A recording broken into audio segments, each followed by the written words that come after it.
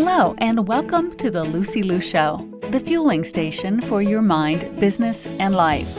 And now, here's your host, Lucy Liu. Hello, beautiful souls. Welcome back to another episode. So glad you're here because it's another beautiful day to have a beautiful day. Did you know there are 60,000 new websites launching each and every day? You might think competition is fierce, but really, if you have a website and a business, you need to tune in for the entire episode today because there is a connection that transcends awareness, purchase, and loyalty to any size business, and it is called brand affinity. My guest today is an expert on creating unstoppable brand. Stacey Ruth is an acclaimed marketer, entrepreneur, award-winning author with 2 multi-million-dollar agencies. She is acknowledged as one of the top 50 entrepreneurs in Atlanta and is the author of Own Your Own Shift, The Power, Passion, and Freedom to Be Unstoppable. So if you want to be irresistible and unstoppable, let's get straight into our conversation. Welcome, Stacey. Since you're the expert on branding, let's just get straight into it. What exactly is brand affinity? Well, brand affinity can be very difficult to describe without comparing it to something else. I think a lot of people are aware of brand awareness. Well, beyond that, and beyond purchase, beyond loyalty, there is this thing that we call brand affinity. I didn't identify brand affinity. It's been around for a while and a lot of marketers are well aware of it, but it's elusive and it can be difficult to really lean into your brand affinity because every brand has it if you don't understand the affinity you already have. So brand affinity, or at least our potential for it, whatever business we're in, is baked in one of 7 specific ways. So I think the easiest way for me to explain brand affinity is to tell you what the different ways are. So what brand affinity does is create an unbreakable emotional bond with your customers so that instead of saying, for example, I drink Starbucks coffee, the customer or the client self-identifies with the brand and says, in describing themselves, I am a Starbucks coffee drinker. So they're using the brand to define themselves. So there's 7 ways to do this. One is now these names I created, one, a nurture brand. And these brands are centered around moments of pampering and gratification. So think like Ben & Jerry's ice cream, for example. The second type of brand affinity is aspire. Aspire brands project an image of perfection or value that resonates deeply and that we want to be associated with. So aspire brands, think about someone who drives a Mercedes, for example. And a third one is an exceed brand affinity. Exceed brands deliver beyond expectations. They might have superior service, superior quality, effectiveness, innovation, and they also deliver above the levels of their competitors. They don't just claim it, they really do it. The fourth factor that I reference is remember. So brands that are remember affinity brands create resonance with warm, positive memories or experiences. A lot of them are childhood memories, and that's why Lego ranks very high in remember affinity. All right, so a fifth one is elevate. These brands confer an improvement to the customer through their use so that the customer feels smarter, more capable, more connected, and Google ranks really high as an elevate brand.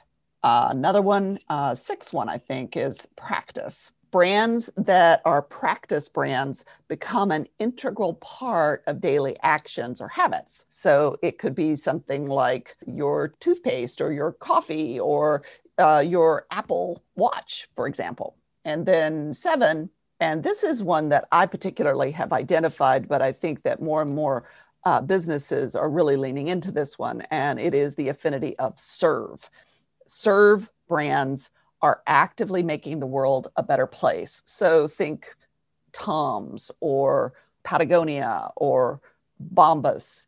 those brands that are giving back or creating a more environmentally friendly, for example, world are serve brands. So those are some of the ways that you can recognize your brand affinity. We've all got it to some degree. We've got all of them to some degree. The one that you really excel at is the one you get to lean into and really leverage.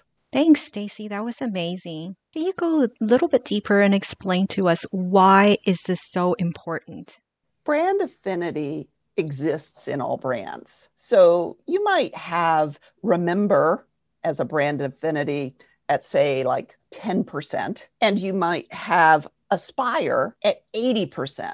Understanding this is really helpful in order for you to build that unbreakable emotional bond with your customers. It's really about recognizing who you are as a brand and then leveraging that so that the customers who are really identifying with it can connect with you.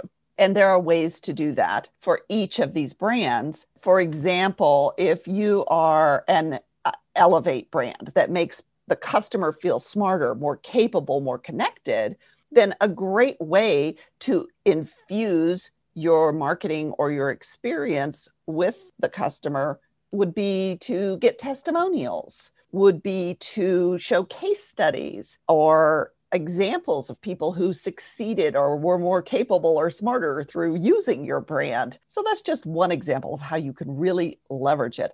But even more than that, what really is so important about brand affinity is that brands with brand affinity are more sustainable, they grow faster, and they're less volatile. They're not as reliant on conditions for their success.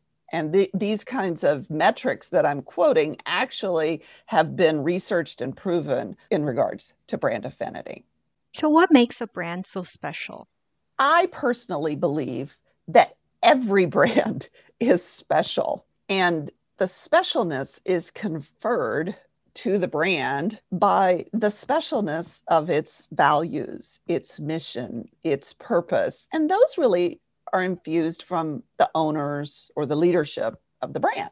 It attracts employees that resonate with those values and purpose and mission and vision. It also attracts customers and clients who resonate with that set of values, vision, mission, and purpose. So it's so crucial as a part of building that relationship of brand affinity to also understand what you stand for. And what you stand for, even if you're in a really noisy marketplace or industry, is unique to you.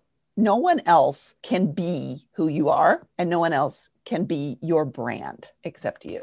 So, what do brands with brand affinity have in common? Any brand that's really leveraging its brand affinity is leveraging its ability to grow at a remarkable rate, to endure, to be sustainable, and to not be subject to external conditions. My agency, for example, weathered the fallout of 9/11, deep recessions, and my current branding consultancy actually tripled its revenues during COVID. And you could say, well, that's because you're a marketer. But in actuality, that is available to any brand that understands and knows and uses its own brand affinity. How about those brands without brand affinity? No brand is actually without brand affinity. Every brand has every possible set of the 7 factors of brand affinity, has every possible factor baked into it in some degree. It might just be 1 or 2%, but they have it. However, they don't necessarily know it. And that's why I have built the brand affinity assessment on my website. If someone really wants to enlighten themselves, not only about what their top 3, let's say, brand affinities are, but also to what degree they have them and what to do to leverage them, then you can go to insideoutsmart.com/brand-affinity. And there's an assessment on the right-hand side, as well as an explanation about brand affinity. So those that don't have it don't exist. But those that don't know that they have it or how to use it wind up being subject to conditions. They wind up struggling. I mean, we've got businesses shutting down at the rate of 80+% every year. They're not making it. So knowing what your brand affinity is a huge component to being successful. Would you say brand affinity is available to businesses of all sizes? Absolutely. There is no business, whether it is a individual sole proprietor working out of their basement, or whether it is a, Fortune 100 company, that is without brand affinity. It is such an incredibly powerful tool that is available to any business. And once they understand it, easy to implement. In fact, I recommend that all efforts be focused on leveraging your brand affinity once you know it. What are the most common differentiators between brands? Well, this is a really interesting idea because I think a lot of brands function at the level of differentiators. And there are 9 common differentiators that almost every business, when they're dealing at the level of differentiators, will use to some degree. And they include innovation, customer service, proprietary process or product, their people, their expertise. You get the idea. Those are differentiators. But that's not what's really going on in brand affinity. Brand affinity transcends the differentiators. And those brands that truly do have the differentiators that I just described would fall into the third category of brand affinity, which is exceed, the brands that deliver beyond expectations with superior fill in the blank, service, quality, effectiveness, those kinds of things, right? So, but you have to be sure that you really have those things head and shoulders above your competitors, or you're not really an exceed brand. So rather than trying to compete with differentiators, it's much better to step into who you are internally within the organization and what the real appeal is. So, what would you suggest a brand to have over its competition? It is impossible for a brand to have something over its competition. The really fascinating thing about brand affinity, and I also do a lot of work with brand personality, is that every brand is unique. Every brand has something very special and very individual about it.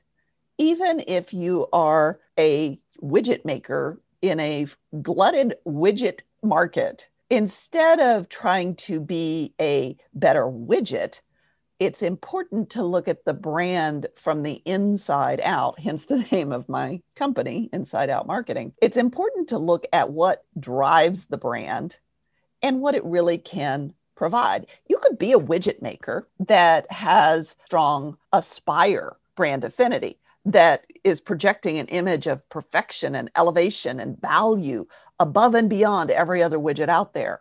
Or you might create a nurturing brand around widgets that are creating these moments of pampering and gratification. That's why we're using widgets. It could be anything, right? You get the idea. You can even have nostalgic remember widgets that remind people of the widgets they had when they were kids. You get the idea. So it's not really about trying to get one up on the competition. It's about showing up as fully and totally as your brand as you can do. In your experience, what are brands who need help in branding saying to themselves? Brands that are not leveraging their brand most often have a lack of understanding of what branding actually is. Originally, back in the day, a brand was your logo. And you might think of it as the look and feel and maybe the voice of the brand. But brands that are lacking traction and need help with their branding generally refer to themselves as feeling like they are not visible enough and that they are having difficulty competing. So they are measuring themselves against other brands rather than really looking at who they are authentically within the brand. So I like to really help people get to know who they are, who they're really speaking to, how they're really serving their customers and identifying their ideal customers. Even brands that have been around a minute sometimes are trying to appeal to everyone or anyone who will buy their services or products rather than actually honing in on who they can best help and serve. So often there's this idea of trying to do more of social media, of marketing initiatives, of ClickFunnels, of video, all these marketing tactics rather than taking a beat and really getting familiar with their own brand. Thank you so much for sharing your expertise with us. That was very insightful and educational. So what is a favorite quote you go by? Well, my favorite quote is from Ayn Rand and Atlas Shrugged, and it is, "The question isn't who is going to let me. The question is, who is going to stop me?" Ooh, I love that quote. So where can people find you if they need branding help? Well, I am available on my website. You can contact me through that at insideoutsmart.com, or you can find me on social media under Inside Outsmart on Instagram, Facebook, and Twitter and YouTube. Awesome. Thank you again. To all the beautiful souls listening, thank you for joining me on this episode of The Lucy Liu Show. When I'm not podcasting, I am coaching high-achieving women in life transitions, getting unstuck, kissing overwhelm goodbye, and living a more joyful and fulfilled life through strategic goal setting and mindset transformation. It would mean the world to me if you subscribe, rate, or share this with a friend. And don't forget to join me for the next episode. Remember, there is always a way and more blessings are coming your way. For free resources and show notes, head over to lucylucoaching.com.